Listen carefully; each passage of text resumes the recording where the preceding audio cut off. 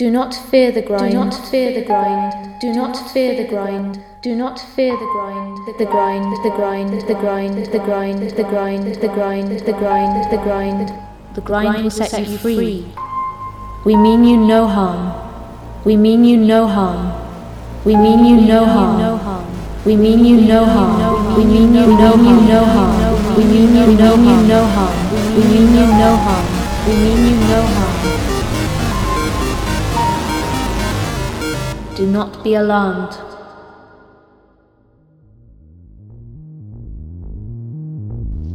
Hello, welcome to the second episode of the Grind podcast. My name's RJ Bailey, and I am joined as ever by the mastermind behind the Grind podcast, Gordon Johnston. How are you doing? I'm pretty good, thanks. Good. Feeling good about this one, as always. Are you excited to talk about some science fiction?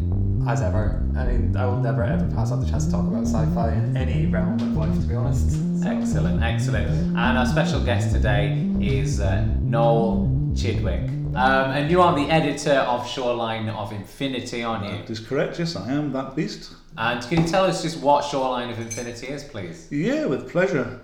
Shoreline of Infinity is a science fiction magazine. We publish mostly short stories. That's our basic modus operandus, if you like. But we also do interviews. We do book reviews as well, and regular columns. And we've got a growing website as well, which features some of the content and some news and items as well. And a great poem about Dalek on the website as well, which I enjoyed reading. Excellent. Well, our poetry editor who wrote that, Russell Jones, will be delighted to hear that. Good. Can you tell us how you started with Shoreline of Infinity? Actually, you know what? Tell me about the name, because that's a quite good name. I also play in a band called Painted Ocean. And we've got a title for an album we haven't recorded yet, which is going to be called On the Shoreline of Infinity. I thought, I haven't got around to using that yet. Well, when we came up with the idea of doing the magazine, we thought, let's use the title of that instead.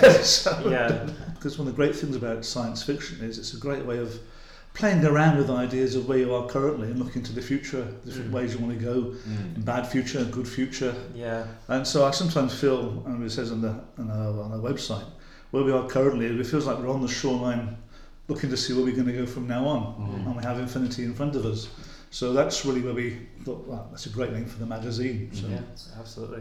It's a beautiful, beautiful magazine. We're really proud of really it. nice. That immediately, right. And this is a compliment, it very much reminds me of, if you're a nerd, you'll know Frank Quietly's cover, quite famous cover in comic books of All-Star Superman for All Seasons, where he's sat on a cloud, and it's a very the composition is beautiful, and it's very quite well known now, and it reminded me immediately of that. That's a classic cover. I mean, issue 2. Yes. Yeah, well, we're very pleased with this. Actually, the artist who did the cover, it's Sarah Lejeskivac, and she's a lovely artist, and we've actually commissioned her to do the covers for all this year's magazines. Excellent. That's as a kind of a series. So that's if you like a sort of winter scene, as your listeners can see. So a winter scene of a person or a creature in a spacesuit holding a mug of something, looking out over a sea of somewhere with probably snow falling.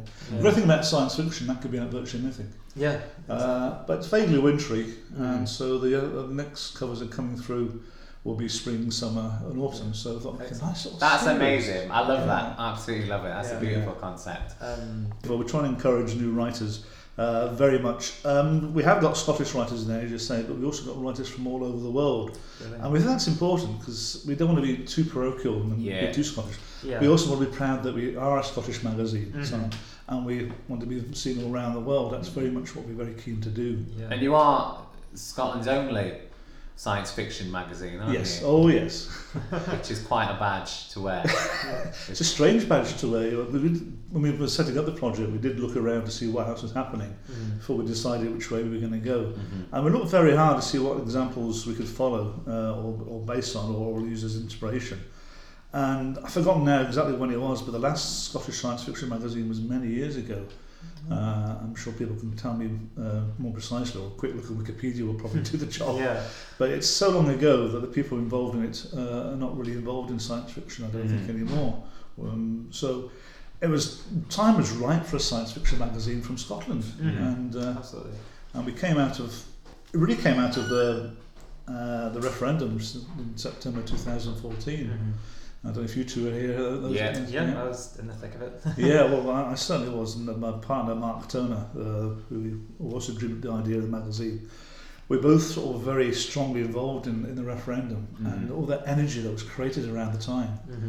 And we felt, what can we do with this energy? Yeah, exactly. So much energy is flowing through what was happening at the time. No matter which side you voted for or against. I just felt Scotland was a wonderful place to be. It's time really showed off what Scotland can do. In fact, could you tell us a little bit about the events that you run every month? Is that in Deadhead Comics? All right, yes. And well, I mean, the story of the events is wonderful because we launched the first issue of Shoreline of Infinity in July last year, and Russell Jones, our poetry editor, just joined us, and he's a poet himself, a very good poet, as you've already attested. A writer, and he came on board with the magazine just at the point we're about to publish, and he helped us get things going. And he said, what are you going to do about a launch event? Well, Mark and I hadn't really thought too hard about that, and Russell, bless his cotton socks, said, I'll organise something for you. Brilliant. Yeah, nice. And bless him, he did. Put on a great show. He put on some with himself, played a sort of character to sort of lead us through the event.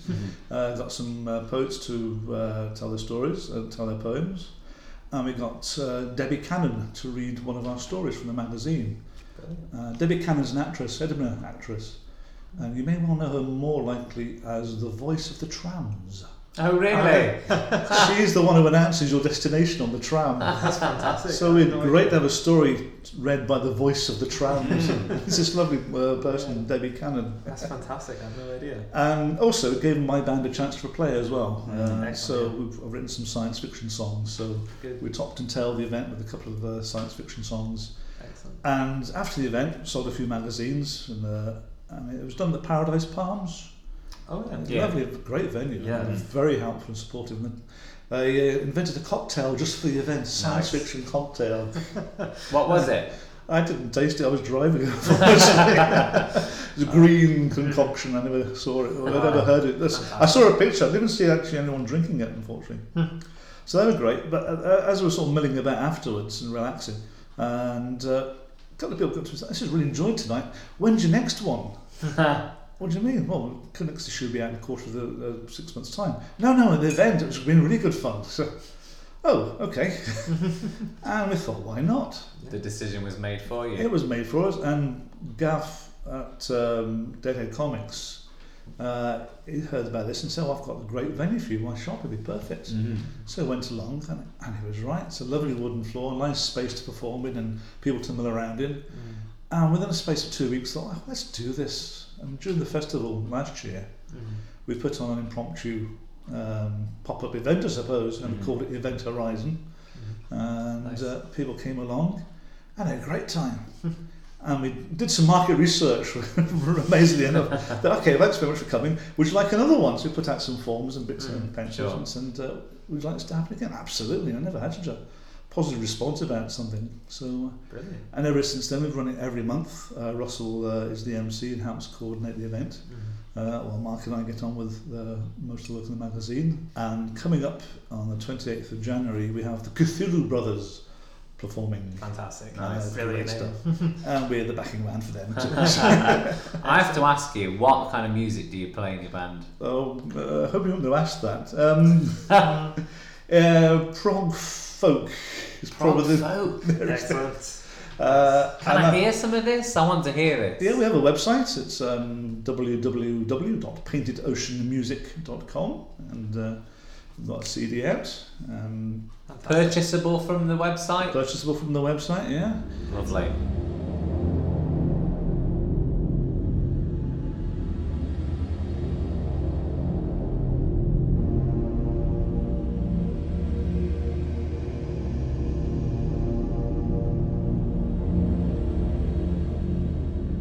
I look at your goats. Farmer, one is not quite right. Its eyes burn like hell.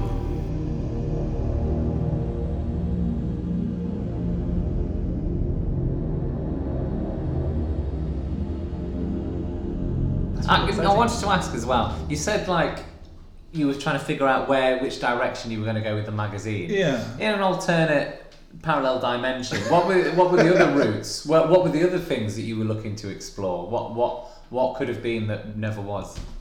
Oh, that's a good one. I mean, essentially, it could have been looking to doing something as a publishing company, or maybe gathering new writers for longer fiction. Or it could be more music based as well. One problem I have, and Mark as well, we're both interested in all sorts of things. I mean, Mark's the artist of the team, and he did the back cover for the Shoreline. He's now creating a comic version of this character for issue 3. So he's a great musician as well.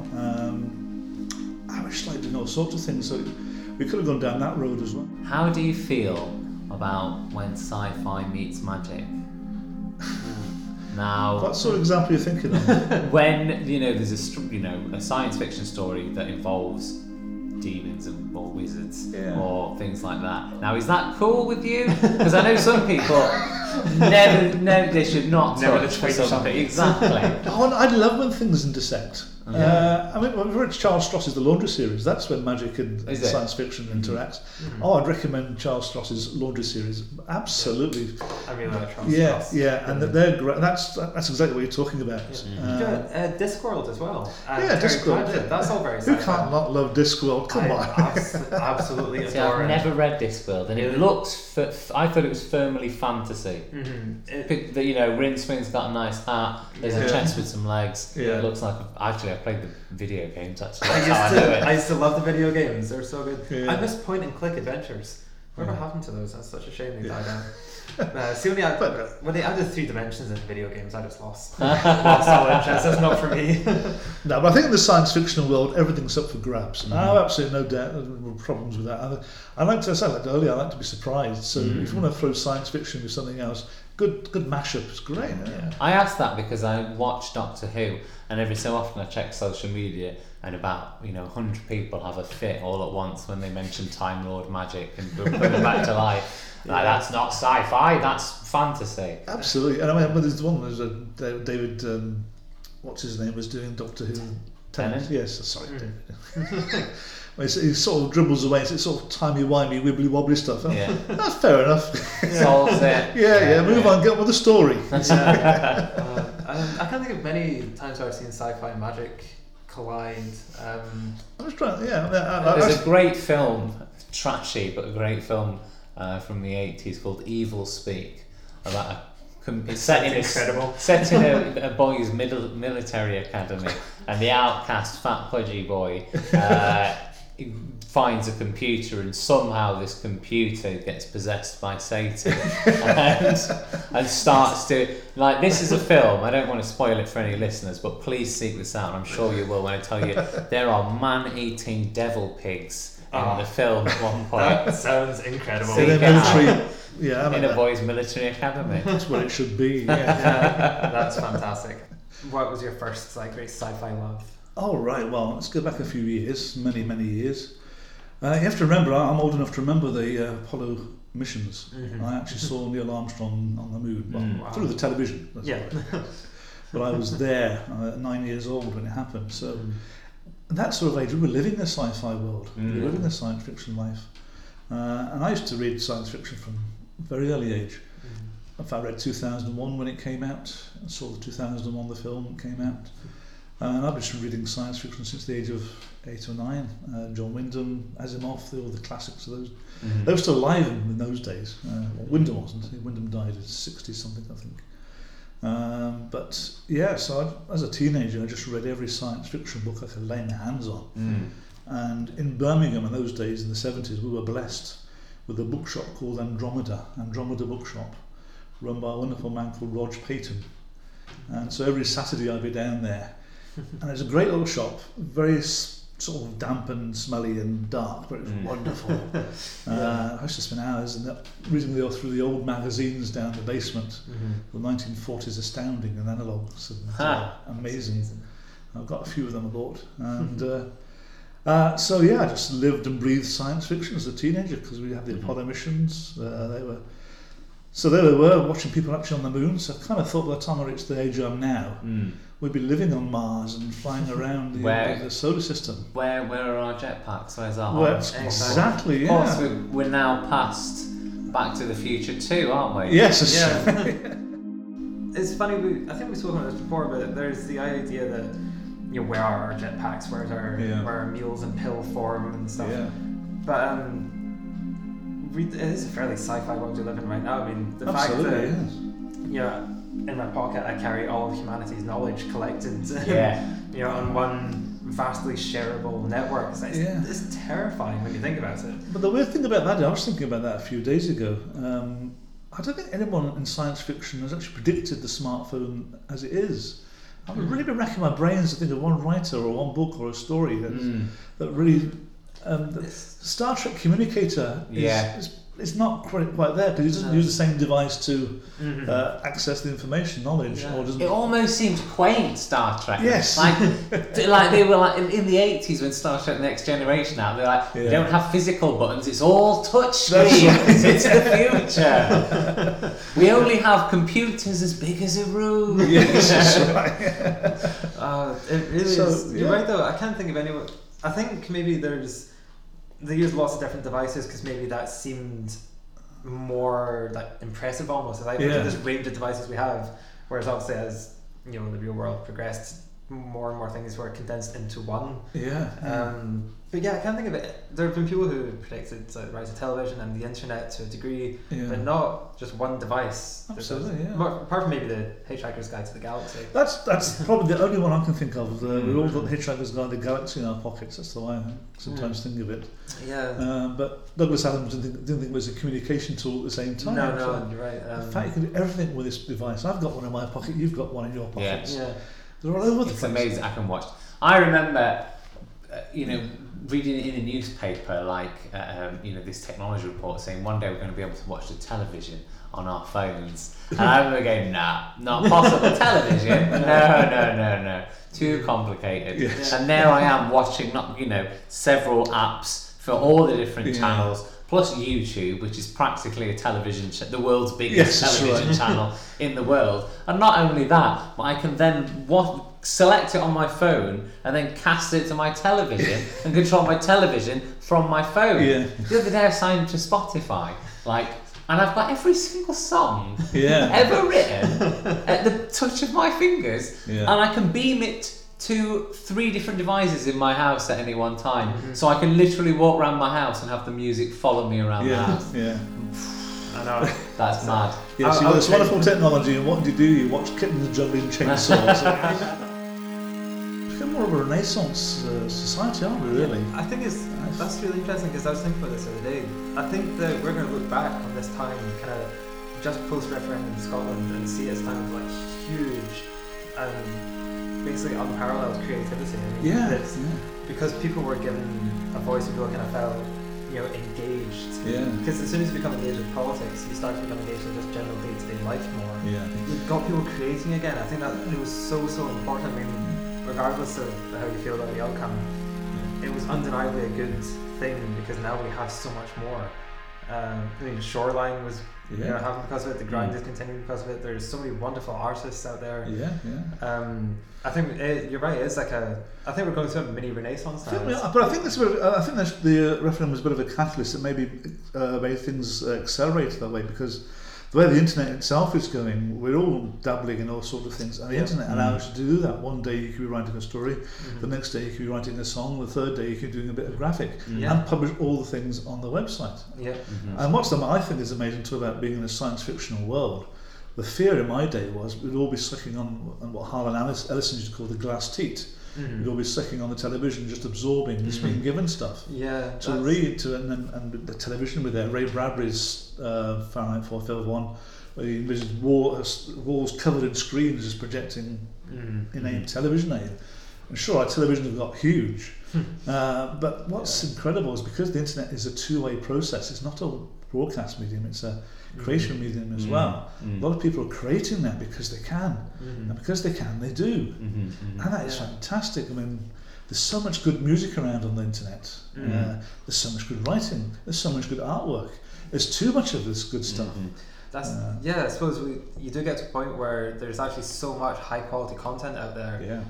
It kind of saturates the market, and people are finding it more and more difficult to make money. From creative pursuits, because why would somebody pay them to do something when there's an infinite amount of it for free on the internet? Yeah, there's a danger though. I mean, it's one of the reasons why we set up the magazine the way we have done. Is one of our key philosophies is the contributors, the writers, and the artists must get paid. Yep. And that's good fundamental to our work. philosophy. Yeah, I'm very pleased to hear that. It's horrific, isn't it, when people are saying, "Oh, but you'll get the exposure for it. You'll get even big newspapers, national newspapers don't pay some of their online writers because you'll get to be in the Guardian. Well, if I can take exposure to my supermarket and buy some food with the exposure, now we're talking. But until that point is, I have some cash. Thank you very much. Exposure as a currency. That's a great idea. 10 exposures for a bag of sugar. I really wish I could call my landlord and go, "Hey, I don't have any money this month, but I'm famous on Twitter." Yeah. So I will tweet to all my followers. What a great landlord you are. Yeah. Can I pay with likes? Well, maybe you're onto something here. Maybe there's a way of doing that. I don't know, but one day it is. Yeah, I mean, if you get a plumber to come and fix your toilet, and you say, "That's great. I'll tell the rest of the world what a good plumber you are." Yeah. And thank you very much. Bye. Yeah, sure. That's quite rightly smash your face in. They would. Yes. Yeah. So, do you have any particular sci-fi worlds that you in particular, or is there a specific side of sci-fi? Like, just when I heard the very name, it says something, doesn't it? Yeah. It speaks of a more philosophical, conceptual kind of thing. Whereas if you'd call your magazine Starblade or something like that, it would probably speak. Starblade, I would absolutely it would speak of military science fiction, forever war. It would, wouldn't it? Yes. Is your do you prefer a more thoughtful kind of? Yeah, I think we do. I mean, we want people to use the magazine as a sort of platform for sort of thinking through their ideas of how they perceive the world through the science fictional lens, if you like. Our subtitle is "A Reality with a Twist of Lemon," and that also gives a bit. We don't want to be too serious or po-faced about this. We want to like a bit of humour as well, and it's really sort of saying, "Well, in a strange world we live in currently, how do we cope with this, and where is it going to?" So if you've got a story that sort of takes that reality and gives it a wee tweak and gives a feel for how it could be either good or bad, or take dystopia as well as utopia, so something a bit more thinking behind it and a bit more character driven as well. But above all, I think we all like stories. What we're not a great fan of, I think, is good writing that doesn't go anywhere. Yeah, do you have a favourite sci-fi world, favourite fictional universe that somebody's created? Or favourite series? Yeah, well, my favourite writer, I think, at the moment, and actually I left science fiction for a good many years, about 20 years actually, when I got married and had children, and real life came along, so I sort of put a lot of those things on hold, and I got back into it again about 13 years ago when I came across Peter F. Hamilton. Oh yeah. Now he's a fantastic writer of huge vistas of science fiction, but his books are thick. I mean, they are. You could build houses with his books. They'll survive the Holocaust, the dystopian, whatever destruction you want. But his great vision is that he's got a wonderful universe he's creating, some in the future, but he always tells his stories through characters' eyes, and he'll spend a couple of chapters introducing a new character, and suddenly he's seen this whole universe is created through a different set of eyes. Oh, that's how it works from there. And so you've got lots of little short stories, if you like, all part of this great big vista. And most of his books are really set in that kind of universe he's made up. And so I love those big pictures, but as seen through human eyes. Stephen Baxter is another one like that, but he sees his world through the universe's eyes, so you don't get the same sort of person. Exactly. But we're human beings, we like stories. Exactly, and when it's all said and done, it's entertainment we're trying to create here, even with our little magazine. And the entertainment is done by stories. People tell stories, and have done that for thousands of years. It's our unit of currency, the story. I mean, I was going to say, I don't mind so much very conceptually driven stuff, because I grew up absolutely loving and still loving Homer, you know, and you know, the Aeneid and the Iliad and, you know, Virgil and stuff. And a lot of that is the purely conceptual. Like that is a thing where there are battles, huge battles, and characters are introduced purely so they can be killed off, literally paragraphs, if not lines later, you know. So I don't mind that kind of stuff, and I find myself drawn a lot to the kind of concepts of it. Like I really like Future War because I just love like the idea of, you know,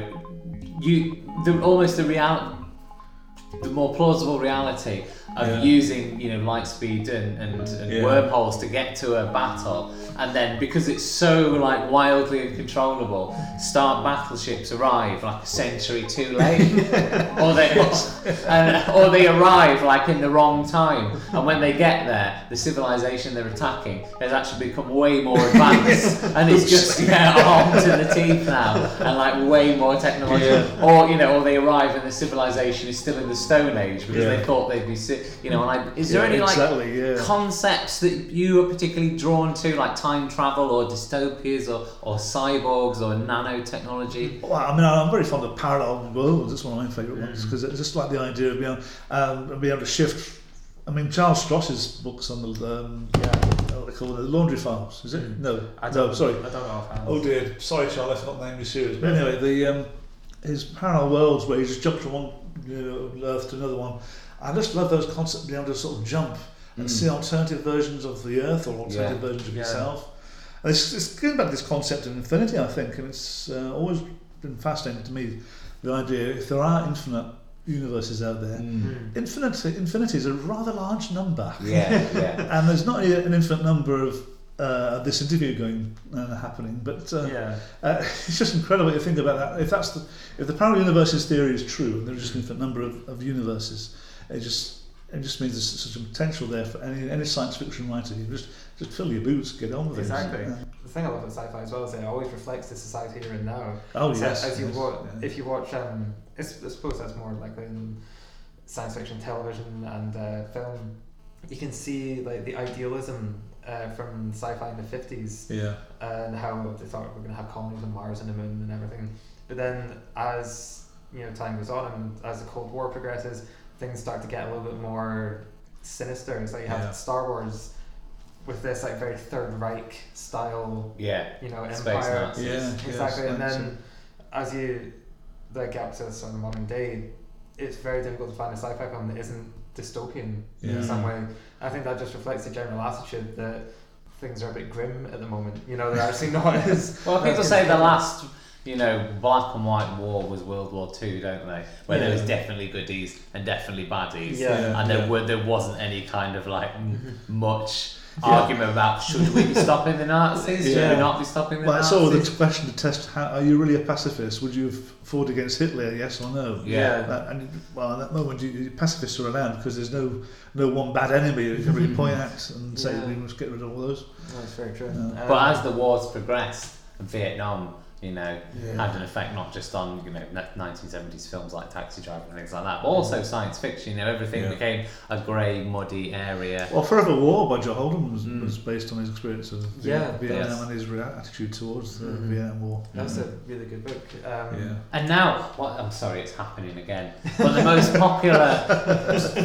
the most popular science fiction of the day, superheroes, are a reflection of, you know, after 9/11, all of a sudden, you know, America especially needed someone to jump out of the sky in a brightly coloured costume, you know, a costume. The costume's important, of course. You can't save the world without wearing a costume. This identifiable image, like this very defined character coming out of the sky, knocking someone senseless, tying them up, but having the restraint to give them over to the police and then disappearing again. You know, again, that's like a reflection of the time about us needing a hero, needing intervention by these mythic guys. Well, it's infantilising people, isn't it? I mean, you say we must have a superhero to look after us. It really is. Oh, sorry, we don't really have that in this world currently. We've got to do it ourselves. I know, that's a really interesting point. I think Marvel in particular is quite guilty of this. I enjoy the Marvel films. Oh yeah, I enjoy them too. Good grief, they're good fun. They're just like really. It is. You're right. It's kind of quite infantilising the idea that I mean, a lot of it is basic propaganda for the military. Yeah. You know, it's saying we have to have massive military budgets because, you know, aliens might come from another dimension. You need your Captain Americas, you need your Thors, you need your Iron Men and stuff. Yeah. And the way it's filmed is very, very evocative of things like 9/11. Like the first Avengers film, when half New York's in rubble. There's dust everywhere. It's all done in slow motion with dramatic music. It's exactly how they memorialise 9/11. And it's deliberately evocative, and it's to show that in the Marvel universe you have the Avengers, but in the real world you have the US military. You know, and they're the people who you should be depending on to like avenge things. I think it's maybe I don't agree here whatsoever. How is it infantilising it at all? I mean, people know the difference between a man in a nice, cool pointy hat and a scalloped cape coming out of the sky. I mean, I don't think it's because I think it's simplifying the situation. I mean, it's good versus bad. Exactly, it's saying here's the goodies, you're the goodies, we're the goodies, they're the baddies. Must kill these baddies, and it doesn't work out in this world. But I don't think it's saying this is what real life is. What it's doing is providing you no more a black and white conflict than Star Wars or something like that. You know, I don't look at it and go, oh yeah, I should support the military or something. In fact, I personally think Batman is the greatest fictional character ever created, and him is a very anti-authoritarian guy who works outside of the law, and there's certain elements of the law that work with him in clandestine ways, and in a way it's kind of he subverts the law and he does what like the government, the powers that be cannot do because they're ineffective and in many ways they're corrupt and in cahoots with the gangsters themselves. Oh no, I think you've picked the one character that probably isn't infantilising things. I mean, Batman is probably the best character of all. But the opposite of that is Superman, who's definitely is so super that he can save the world by just spinning it backwards. So we as a race or as individuals, as people don't have to do anything at all. We'll just make whatever mess we like. Superman will come and repair it all for us. That's the infantilising aspect of it. What's your favourite science fiction story ever? Crikey. Of any medium? I'll tell you what it is. And it's a story that I go back to quite regularly. It's Keith Roberts' Pavan. Right. It's a short story. It's an alternate world. And it's really set in a sort of... It's the first... The book's called Pavan as well. There's a whole series of short stories. That's the first one. It's well worth getting. And how are people spelling that if they want to Amazon or... Pavane. Cool. And I'm writing it Keith down Roberts. as that. Yeah. And it's a wonderful wee story. It's set in alternate Britain when the Catholic Church is still holding sway, and therefore technology is held back a wee bit, and everyone. It's sort of 19th century. It's pre-steampunk almost, or pseudo-steampunk, because the main character is driving a traction engine through the Dorset countryside, just delivering goods from London, and it's a very simple tale, but the atmosphere it evokes is just wonderful. You're just there, and you get from one short story, it's about 10,000 words, I'm guessing. It evokes a whole universe in that one 10,000 piece. That's a glorious short story. Yeah. I'm a huge fan of any sort of alternate reality, alternate history sort of thing. Absolutely love it. So, same question to you then. What do you think? Oh, well, I'm a film guy. I think it would have to be, what can I say, Terminator 1 and 2? Yeah, absolutely. Yeah. Because I just think that's just the coolest concept ever. And as much as I enjoy, the concepts and the ideas and the what if, I also think sci-fi gives us the ability to just create the coolest things ever. Yes, things that you just go, that is the bomb. You know what I mean? And like, there's nothing cooler than a killer cyborg coming back in time. And then, can you imagine? I mean, I'm so upset I was born in the era I was born.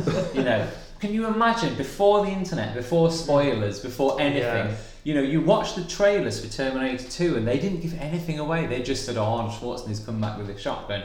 Can you imagine being in the cinema And then Arnold Schwarzenegger starts protecting the child. You never, Yes. you know, the ultimate killer Yeah. defends this little boy, and you're like, my God, he's the good guy. What? That's a twist on par with Luke. I am your father. You know, I think that's amazing. absolutely right, yeah. Absolutely Yeah. amazing. That double 1-2 as well. James Cameron, he knows what he's doing. Absolutely, he's a great Knows director. what he's doing.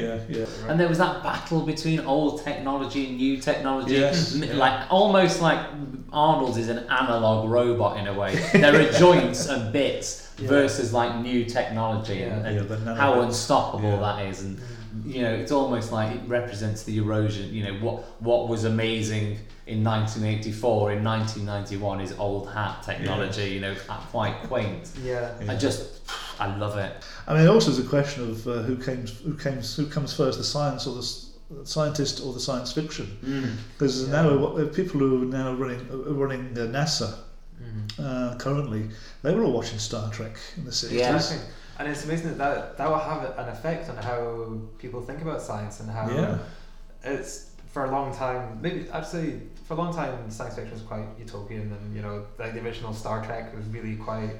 You know, that's right. It's the era of the 60s. It was, I mean, the things are much more love and peace. And and the next gen even they had an emotional counselor on the bridge. But the thing is, back then NASA was receiving a lot of funding, but then as things got bleaker and bleaker, you know, suddenly NASA had its budget cut almost nothing. Although recently it just got a huge amount of money to do just basically cool stuff. Yeah. So maybe that's a reflection of. People are starting to value space exploration again. Well, actually, I'm thinking seriously about going to Mars for the first time in a generation. The thing is, it's always when governments take a step back and private interest, steps in. That's when, usually, whenever there's like a new scientific development like telecommunications, it gets to a certain point where governments research it, fund it, and create it, and then for one reason or another, they usually have to stop because there's social issues to get on with. It's when private interests get involved, that's when suddenly there's huge leaps forward. Like when Tesla got involved with cars and the automobile industry. It reached a point where not much was happening. We have cars that get faster and faster, bigger and bigger, you put TVs in and stuff. But you needed like some like mental billionaire to come in and just start doing amazing kind of utopian idealistic things. Essentially Tony Stark, isn't it? Yes, it really is, and it would be the same with space exploration. Do you think it's important we spend this money going into space? Oh, I think so, yeah. I think it's very important that humankind gets out there and explores the universe. It's not that much money really on the scale of things. No. If we sort of stop buying Trident and other things like that, and it's like for the money that we spend on nuclear weapons to make sure that nobody can call themselves the winner at the end of a war. Yeah. We could have a colony on the moon, or we could have a space elevator shipping things into orbit. Because as soon as we can do that and build things in space, that's when space travel becomes not only affordable; it becomes the cheapest option. You can build things in space and bring it back down, and it will cost less, which is incredible. A teacher told me in school that if the Egyptians had not been conquered, the rate that they were advancing in technology, we'd have been on the moon by the time we in this reality had developed steam trains. Yes. Like they were that far advanced before they were wiped out.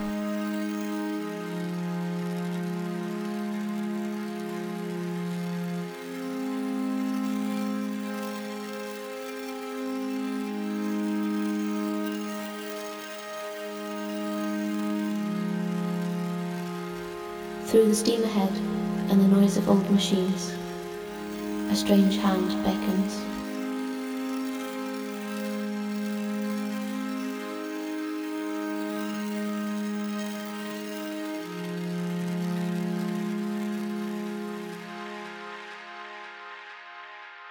I mean, steampunk is lovely, isn't it? It's a gorgeous concept of the Victorian era where we're doing wonderful things with the steam and brass and leather and flying around the world and the planets just using power of steam. I love those concepts. If anyone wants to write a steampunk story for the magazine, do send it in. Where can people submit? Well, if you come to our website, there's a submissions page on our website, which is www.shorelineinfinity.com. And there's a submissions page there. And we're open just now for submissions. We're only open for certain windows because we're a quarterly magazine, and every so often we get a huge pile of stories we have to go back and read through. So we're open for submissions just now, so we'd love to see your stories. I've got a soft spot for steampunk, just saying. Even some diesel punk in there, which is a genre I recently discovered. Oh, is that right? I had no idea about. How does That's like differentiate from 1940s to 50s kind of? Right. You know, you think so of big chrome trains from the 50s. I love that kind of aesthetic. Do you know what film got panned that it didn't deserve to? Sky Captain in the World of Tomorrow. Oh, it's a lovely film, isn't it? That was that's been universally. I thought I was the only one who saw that. No, I absolutely loved it. I thought, it was all very wooden, the acting, but it was meant to be. Yes. I thought that was very stylistic. It was lovely. It was a stunning film to watch. Aesthetic to watch. Yeah. The ships had flapping wings, which I love. Yeah, exactly. I thought that was so good. But that's diesel punk. I absolutely adore the diesel punk look. I know exactly what you mean, like big chrome trains, those utopian sort of gardens, cities, low angles as well, a bit Russian sort of stylized artwork, inspired. I absolutely love that. No, that's a very underrated film, that, isn't it? It really is. I honestly don't know why it's just been so too different. It was, I think. Yeah. Maybe they weren't enough robots punching each other. That's probably it. Yeah. And just so listeners know, if you fan, there is the option to buy digitally on the website of Shoreline of Infinity, but the physical copies are a really nice piece of publishing. Lovely. Listen to this.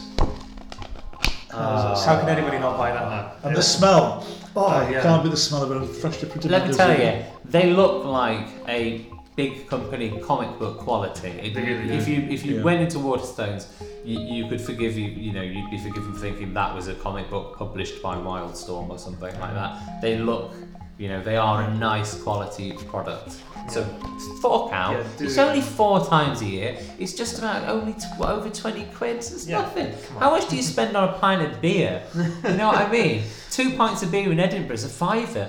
Don't have 2 pints of beer. Don't have a hangover. Have a nice book instead. And we're also, what I would like to do is say a very big thank you to all the people who've helped us with the magazine. That's a very important thing. Absolutely, this couldn't happen without a lot of help from all sorts of people. Mark and I started the idea off, but everyone we've talked about it been really excited and very supportive. Mike Calder of Transreal was very good in the early days. I went down to his shop a few times and bothered him about science fiction and get some ideas. So he was very helpful.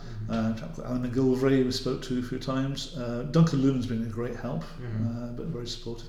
Ken MacLeod has been great. He's been very helpful in a few ideas and trying to do things.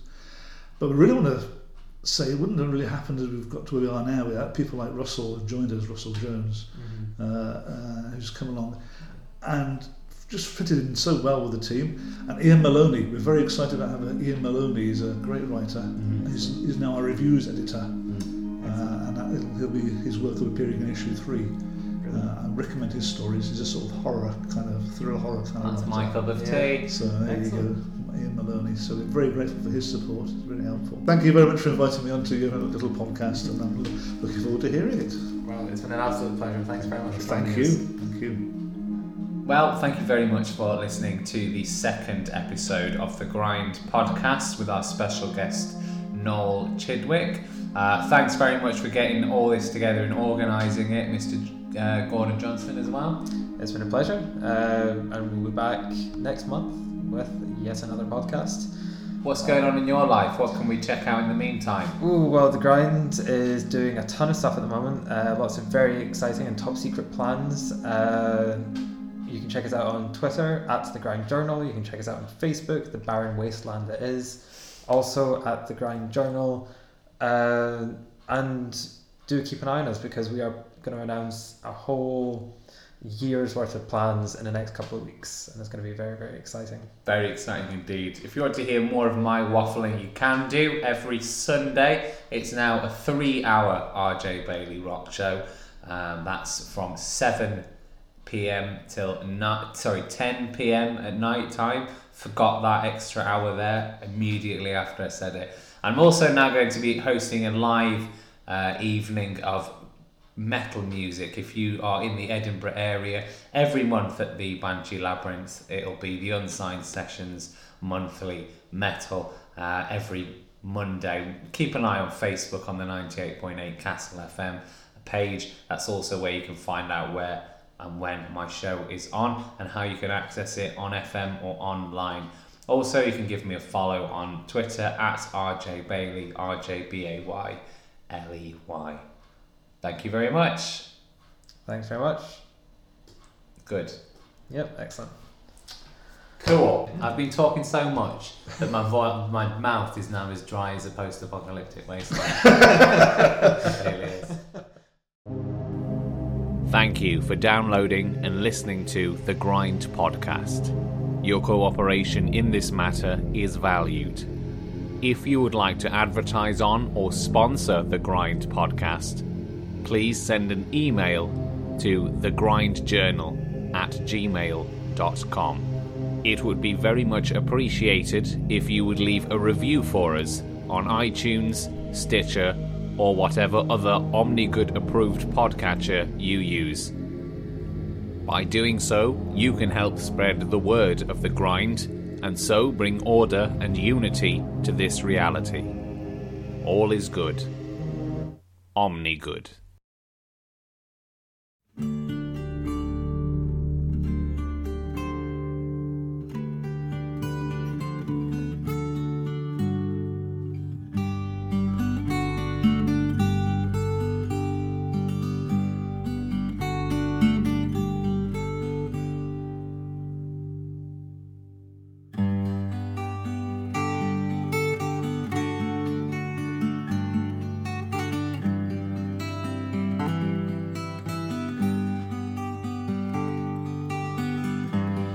I was only 13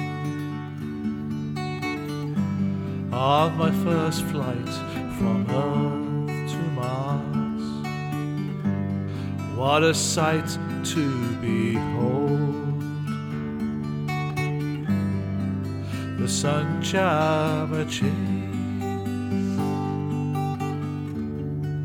with acres of silver sail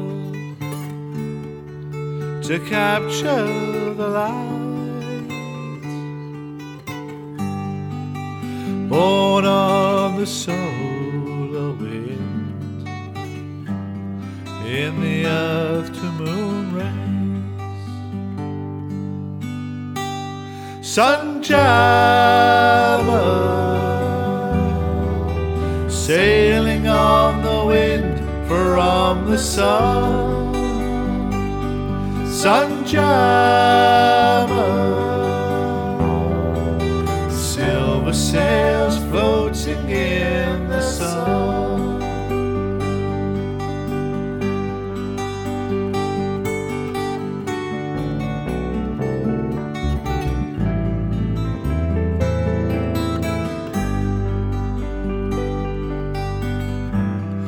In a glimmering gown, Diana swelled through the crowd, and Gossamer too turned while on the bank. But Santa Maria couldn't tack on the breeze. Her golden wings crumbled, and slowly she sank. Sunjammer, sailing on the wind from the sun. Sunjammer, silver sails floating in the sun.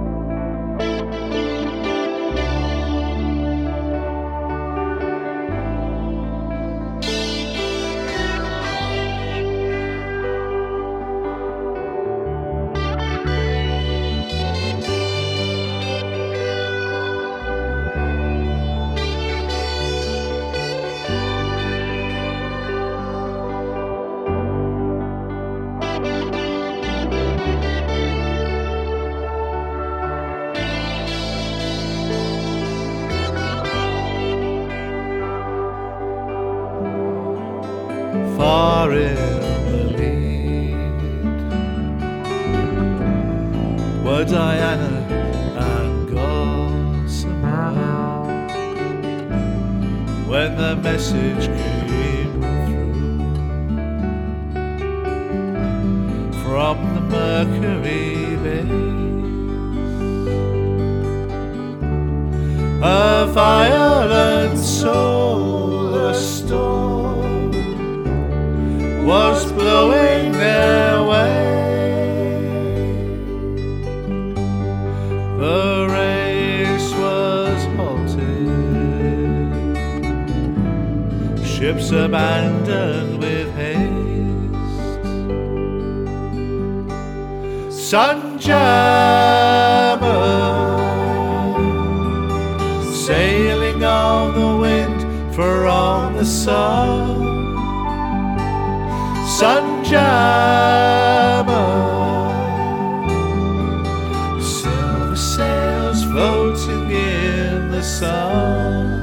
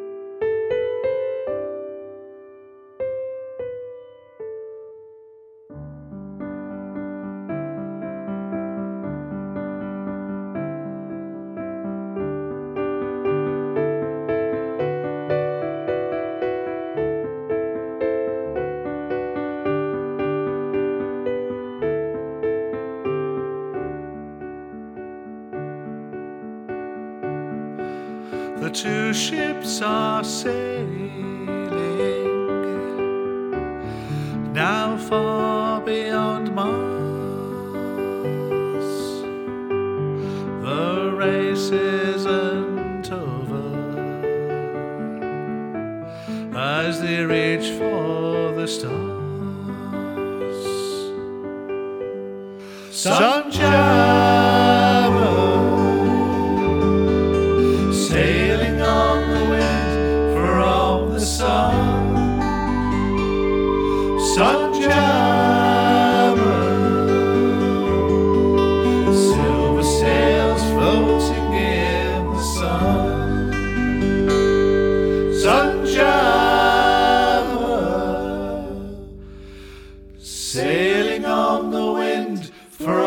the sun. Sunjammer, silver sails floating in the sun.